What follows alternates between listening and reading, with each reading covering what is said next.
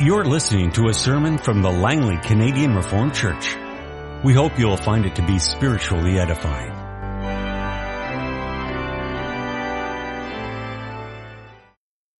So open our Bibles together to the scripture reading this morning. Philippians 4 verses 2 to 23. I plead with Euodia and I plead with Syntyche to agree with each other in the Lord. Yes, and I ask you, loyal yokefellow, help these women who have contended at my side in the cause of the gospel, along with Clement and the rest of my fellow workers whose names are in the book of life. Rejoice in the Lord always. I will say it again, rejoice. Let your gentleness be evident to all. The Lord is near. Do not be anxious about anything, but in everything, by prayer and petition, with thanksgiving, present your requests to God. And the peace of God, which transcends all understanding, will guard your hearts and your minds in Christ Jesus. Finally, brothers, whatever is true, whatever is noble, whatever is right, whatever is pure, whatever is lovely, whatever is admirable, if anything is excellent or praiseworthy, think about such things. Whatever you have learned or received or heard from me or seen in me, put it into practice, and the God of peace will be with you. I rejoice greatly in the Lord that at last you have renewed your concern for me. Indeed, you have been concerned, but you had no opportunity to show it. I'm not saying this because I am in need, for I have learned to be content, whatever the circumstances. I know what it is to be in need, and I know what it is to have plenty. I have learned the secret of being content in any and every situation, whether well-fed or hungry, whether living in plenty or in want. I can do everything through him who gives me strength. Yet it was good of you to share in my troubles. Moreover, as you Philippians know, in the early days of your acquaintance with the gospel, when I set out from Macedonia, not one church shared with me in the matter of giving and receiving, except you only. For even when I was in Thessalonica, you sent me aid again and again when I was in need.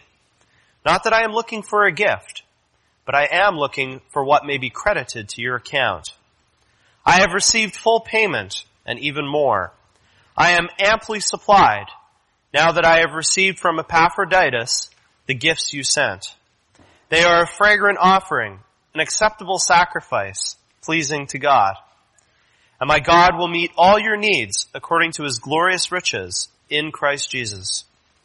To our God and Father be glory forever and ever. Amen. Greet all the saints in Christ Jesus. The brothers who are with me send greetings. All the saints send you greetings, especially those who belong to Caesar's household. The grace of the Lord Jesus Christ be with your spirit. Amen. Our text this morning is Philippians 4, 8 to 9. We'll read that again.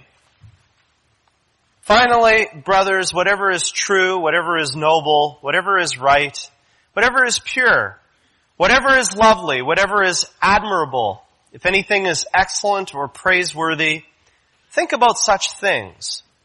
Whatever you have learned or received or heard from me or seen in me, put it into practice, and the God of peace will be with you.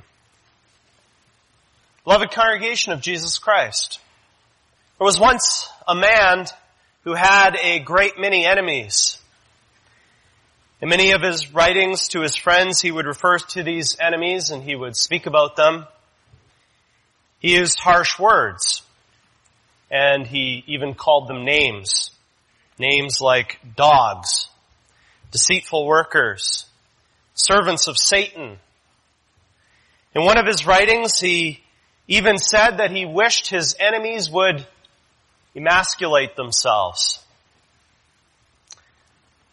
The man was the same man who wrote our text. The Apostle Paul often had reason to be blunt and even offensive when it came to his enemies. People who were more than just his personal enemies. They were enemies of the gospel of Christ. But then we come to this text and we seem to find a different Paul. A Paul who wants people to dwell on the positive, to look on the bright side. The issue here is, on what do we focus? What is the center around which everything else in our lives turns? And I think this is a text that challenges us in several ways. I think one of the ways is that there is always this temptation for us to be known by what we stand against, rather than being known by what we stand for. That comes out in our history as well. Though many of us here today were not personally involved anymore, some of us were, but not many, we can look back to the early history of the Canadian Reformed churches. We go back to the Netherlands in the 1940s, and there was a huge struggle. And back then it was easy to be known for being against certain things, for being against certain conceptions of the covenant, for being against certain understandings of baptism in the church, for being against certain ways of doing church government, and we could add to that list. Well, today, some 60 years later, things are no different. The temptation still exists. We're going to be against a certain type of music in the church. We're going to be against certain practices for selecting office bearers. And I could, again, add all kinds of other examples. We have a long heritage of being against. And that's shaped who we are, for better or for worse.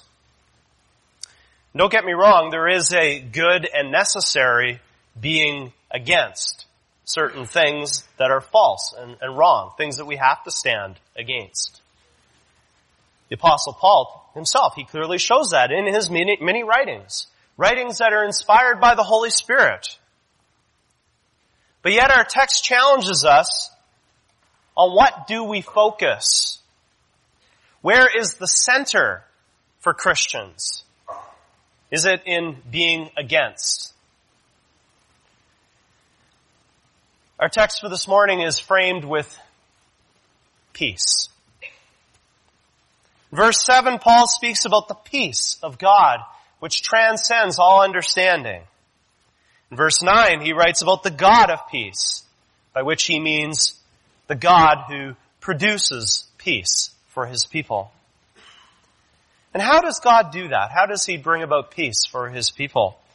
Well, Paul answers that question in Ephesians 2:14, when he says that Jesus Christ is our peace.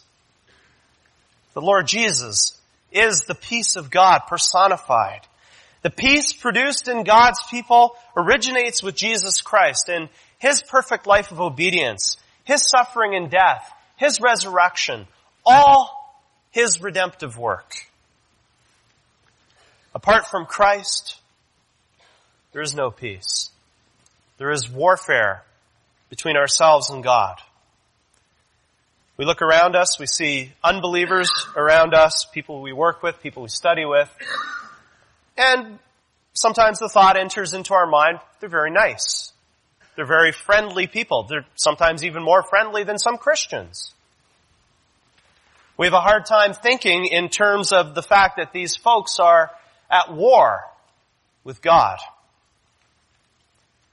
But if they are not, then the peace found in Scripture is meaningless. Then the hostility that Paul speaks about in Ephesians 2 is meaningless as well. All people sin. And sin is enmity. Sin is warfare against God.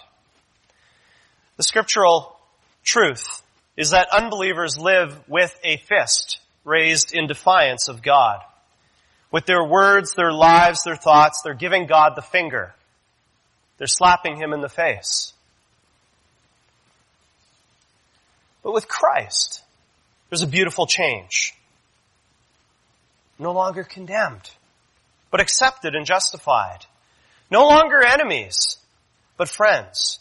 No longer without hope and without God in the world, but now part of the family. As Paul says in Ephesians 2:19, consequently you are no longer foreigners and aliens, but fellow citizens with God's people and members of God's household. Part of the family. Because of Christ, Paul says in Philippians 3:20 that our citizenship is in heaven. Because of Christ, someday our lowly bodies will be transformed to be like His glorious body, and we will dwell in perfect eternal communion with God. The gospel proclaimed by the Apostle Paul, inspired by the Holy Spirit, is that there is lasting, real peace with God through Jesus Christ.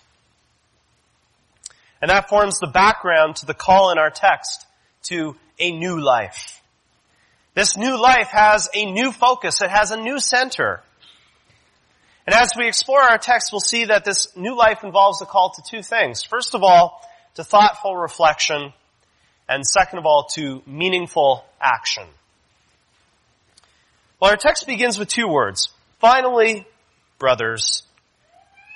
Now the finally tells us that this is the last of a number of sections where Paul is giving instructions to the Philippian church.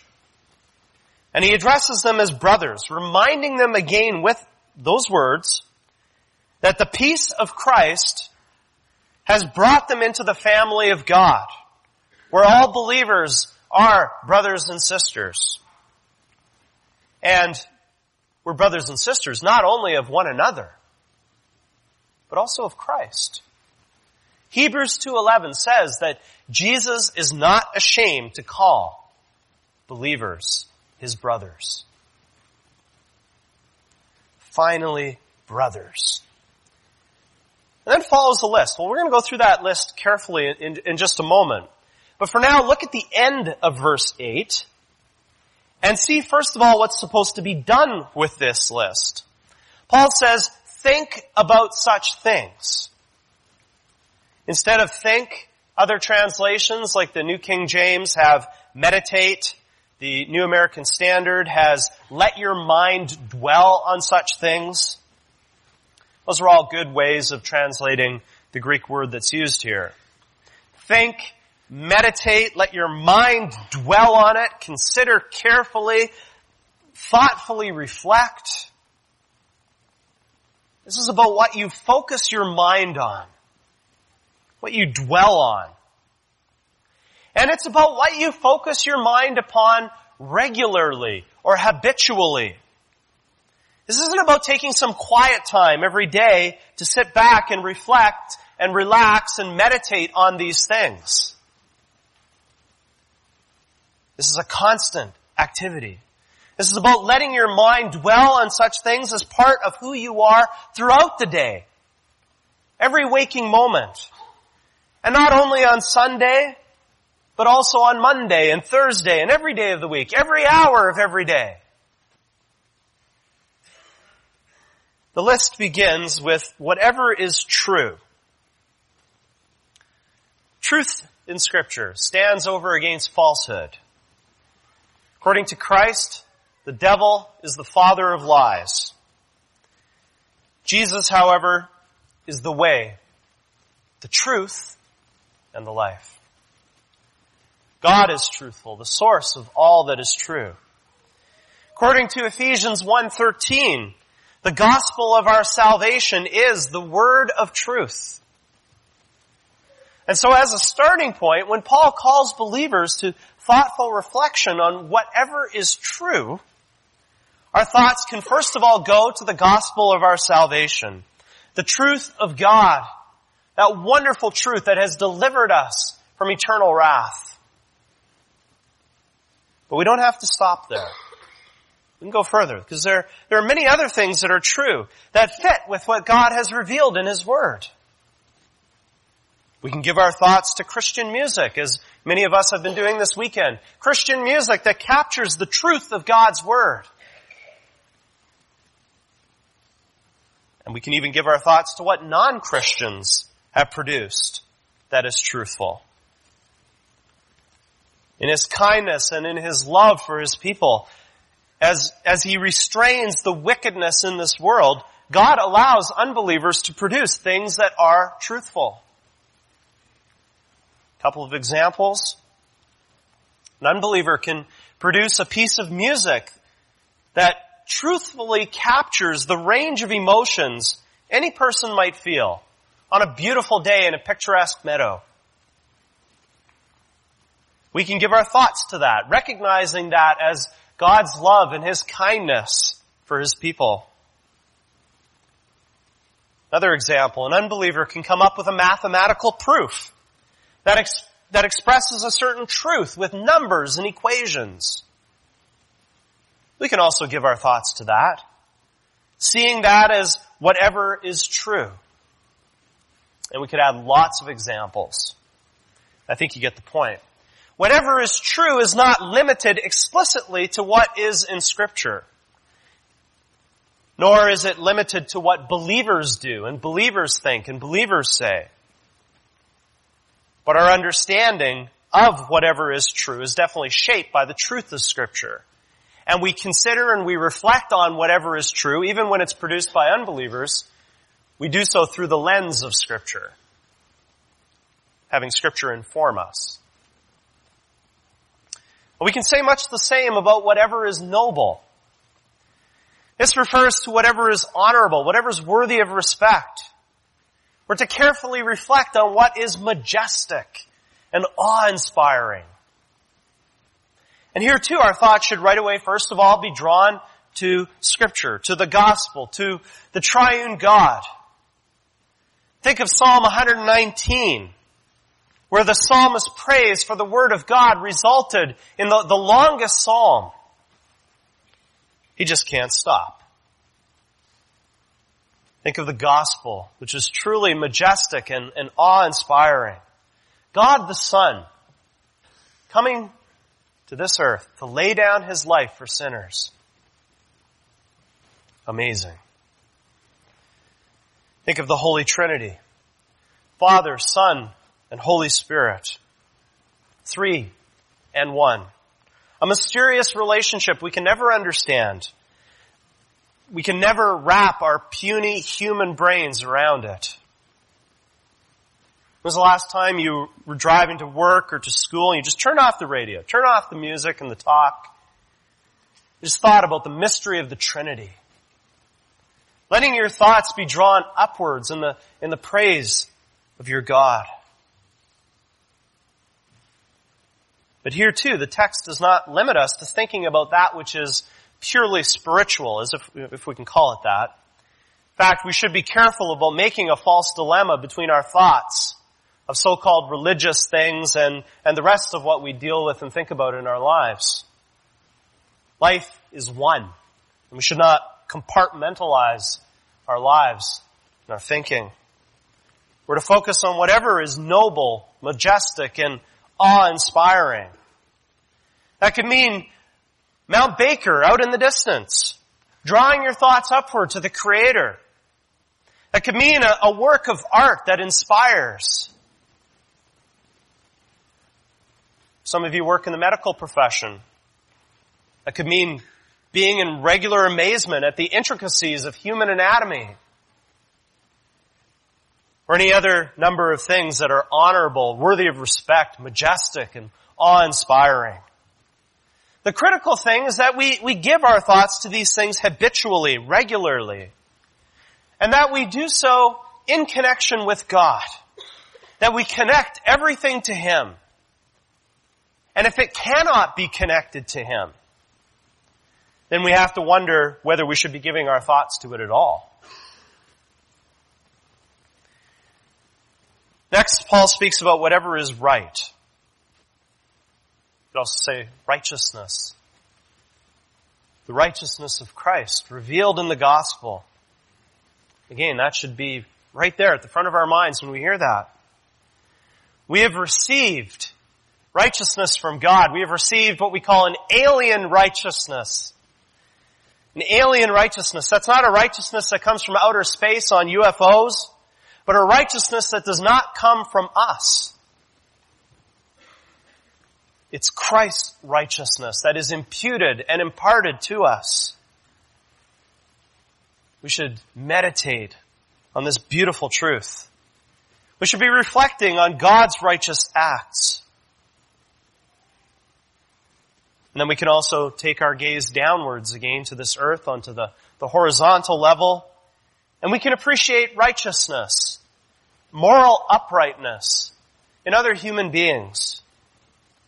We can do that with believers whose righteousness comes from faith and who do things according to God's law and for His glory.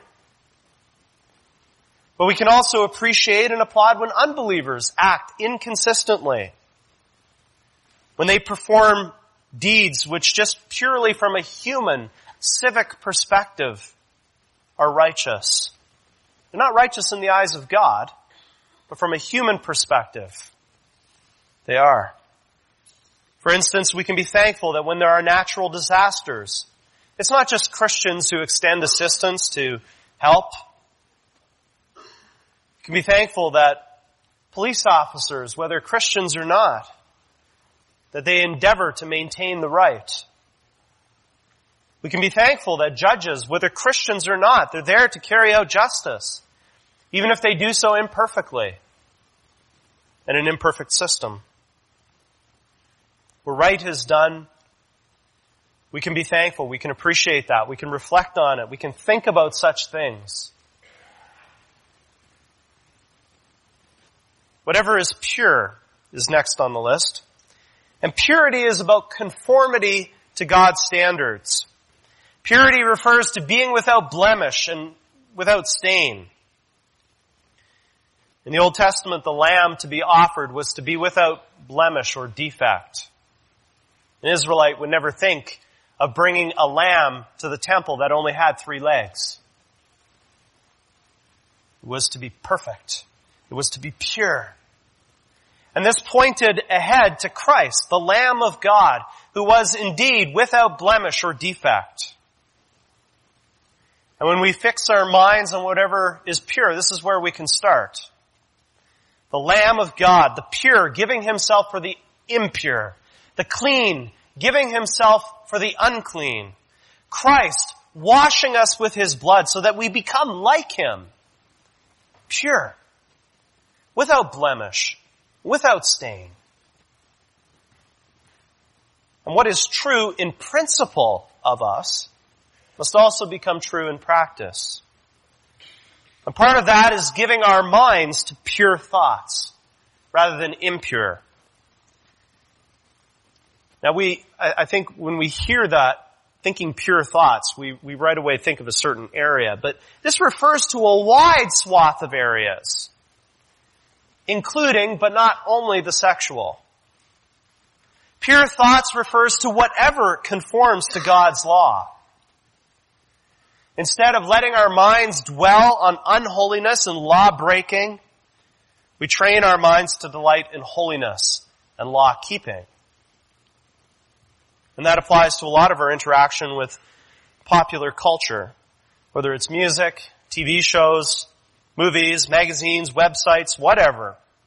Where do we focus? On what do we fix our minds? With what do we fill our heads? Are we making a habit of thinking about what is pure?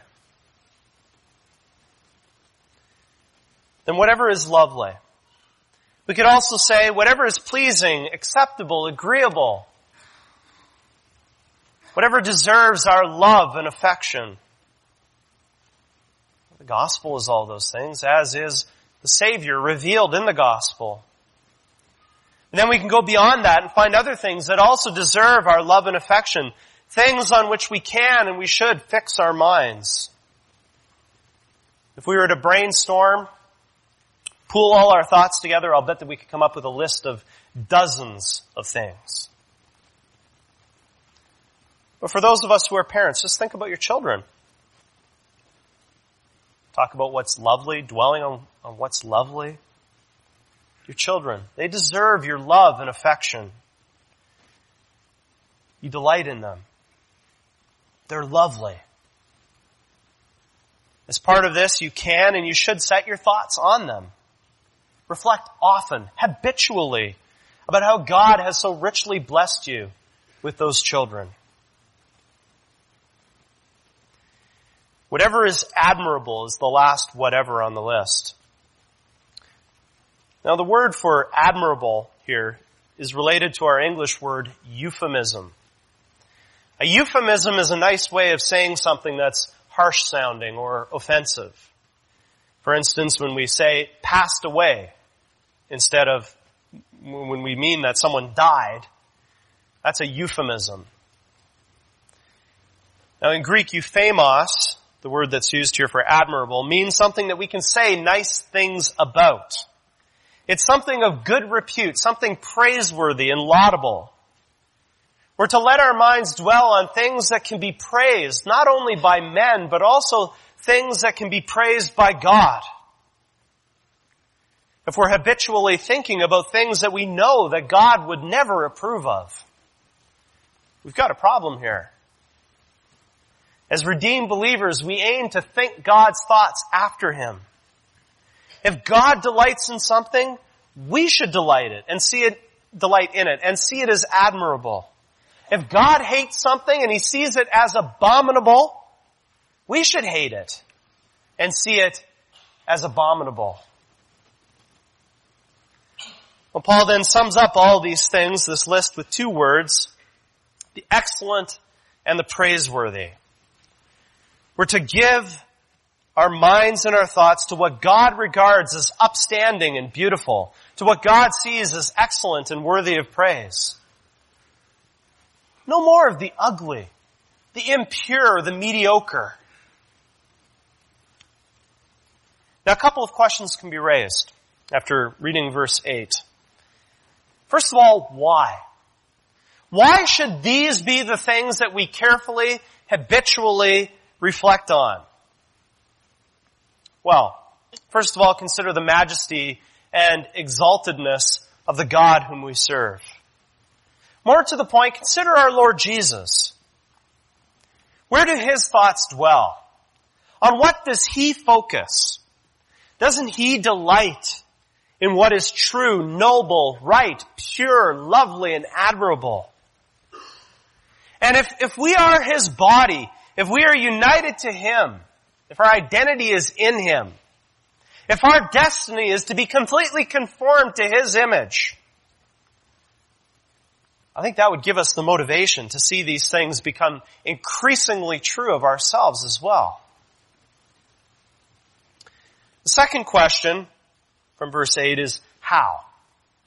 How can we think about such things? Is this just a matter of willpower? Saying I'm going to try harder? We hear so many voices distracting us. We have so many temptations. We're prone to wander, and we feel it. Loved ones, the answer is in Christ and the power of His Holy Spirit living in us. It begins with looking to Him in faith each day, fixing our eyes on Him who is our peace. In practical terms, that means drowning out the distracting voices by using the active noise reduction of God's Word. Spending time reading it and studying it, and then also bathing that time that we do that in prayer. In God's Word, Jesus Christ is revealed as our Savior, the one who deals with the curse of sin and the power of sin, justification and sanctification. It also means killing the temptations by letting His Word dwell richly in you, filling your mind with His Word. Memorizing Scripture is a key discipline for us to grow as believers. Something to think about. And finally, it means putting an end to the wandering by becoming a tree firmly planted by streams of living water. The living water of God's Word, which reveals salvation in Christ. the living water of the Word as it's read and studied and preached, will, by God's grace, cause you to grow. Through all these things, God will work in us to give us the strength to have thoughtful, careful reflection about what matters for our new life. Well, this new life also involves a call to meaningful action. It's not just about thinking, it's also about doing. And that's what we see in verse 9. Paul has one more whatever, but it actually covers 4 different things. At least at first glance, they appear to be 4 different things. In reality, there are basically only 2. Paul speaks here about the Philippian believers putting into practice what they had learned or received from him. Now, learning and receiving are basically the same thing. They refer to what happens when someone teaches. And so what was it that Paul taught them? It was what he himself had received from Jesus Christ. He taught them the gospel. For instance, he taught them about peace and reconciliation with God through the blood of Christ. He taught salvation by grace alone, through faith alone, in Christ alone. But he didn't stop there. Then he also went on to teach them what a redeemed life looks like. He taught them that believers recognize Jesus as Lord over every aspect of their lives. And for us today, that means, first of all, that like the Philippians, we have to put the gospel into practice by believing it and by cherishing it, never forgetting the elementary principles of our salvation in Christ. As often as we hear the gospel, we ought to accept it and believe it, never taking it for granted, never just assuming it. Second, it means that we too put into practice the recognition of the lordship of Jesus Christ. The Lord Jesus has authority over the sex we have, the money we spend, the food we eat, the websites we browse, the words we speak, the places we journey. He has authority over the attitudes we project, the ideas we entertain, the friends we embrace. Jesus is Lord over the shows we watch, the drinks we consume, the hobbies we enjoy, and the work we do. As believers redeemed by grace, we recognize that Christ has all authority over all people and all things without any exception whatsoever. And our lives grow to reflect that recognition. We say that Jesus is Lord, and we put that into practice in our lives. Paul also speaks about what the Philippian believers have heard and seen in him. This refers to Paul's example in speech and deed. This is related to what he said in Philippians 3:17. Join with others in following my example, brothers, and take note of those who live according to the pattern we gave you. Inspired by the Holy Spirit, Paul has said similar things elsewhere in the New Testament. Now, at first glance, it almost sounds arrogant. But we have to read these kinds of passages through the lens of what Paul says in 1 Corinthians 11, verse 1. There too he says, follow my example. But then he adds, as I follow the example of Christ.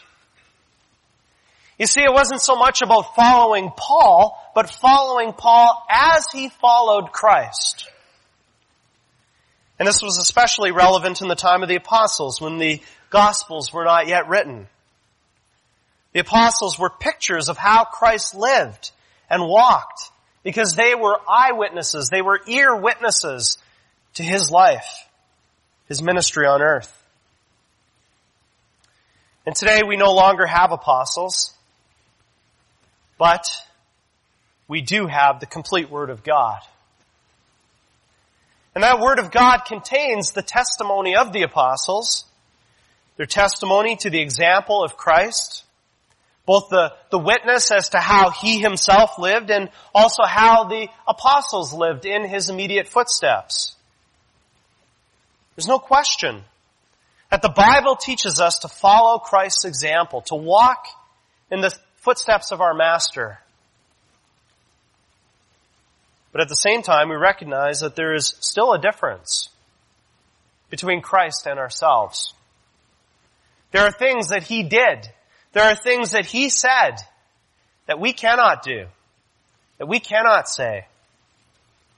There remains a difference between the Creator and the creature. And to understand where we can follow Christ's example, we can look to the Apostle Paul as a fellow creature. Now we could survey his life and we could look at all kinds of different things. Let's just focus on one aspect, an aspect that also comes out in Philippians. And that's humility. Paul's humility. Comes out in various passages of his letters. For instance, in Romans 7, he calls himself a wretched man. In 1 Timothy 1, he acknowledges himself to be the worst of sinners. And then in Philippians 2, he calls the believers in Philippi to follow in the same path of humility, not because of Paul, but because of Christ. Your attitude should be the same as that of Christ Jesus. And then he goes on to rhapsodize about Christ's humiliation and then also his exaltation. So as Christ was humble, as Paul was humble in his footsteps, so also let us be humble. Put it into practice. In humility, count others better than yourselves. Our text concludes by saying, "And the God of peace will be with you." It simply means that obeying these instructions, living out of faith, the Philippians and also us will have God present to bless them. The God of peace who has come near through Jesus Christ will be constantly present through his Holy Spirit. He'll be present to help. You can bank on that. God's Word leads us to be people whose thoughts and lives, whose words and deeds are centered on the true, the noble, the right, the pure, the lovely, the admirable, the excellent, and the praiseworthy. And those things, as we've seen, are exemplified in Christ and the gospel. What we want above everything else to be known as being for. You want people to be able to say that about you, don't you? That brother, that sister, he, she is known as being for the gospel, for Jesus Christ. Brothers and sisters, let's now pray that God would strengthen us with his word and spirit so that we can do these things, so that we can reflect thoughtfully and live meaningfully in the light of them. Let's pray.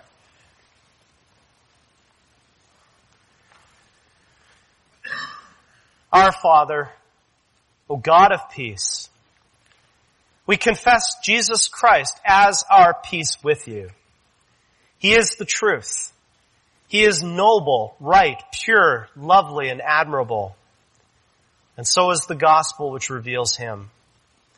In the gospel we know that we find what is truly excellent and praiseworthy.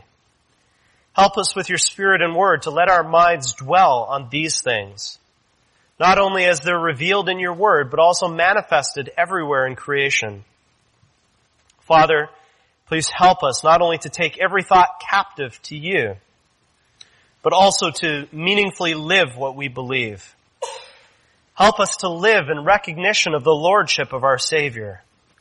Give us strength with your Spirit and guide us with your word, so we follow his example where we ought to.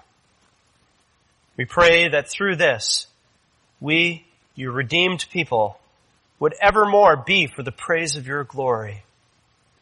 We pray in Christ, who is our peace. Amen. This has been a sermon from the Langley Canadian Reformed Church. For more information, please visit us on the web at www.langleycanrc.com. www.lcmg.org.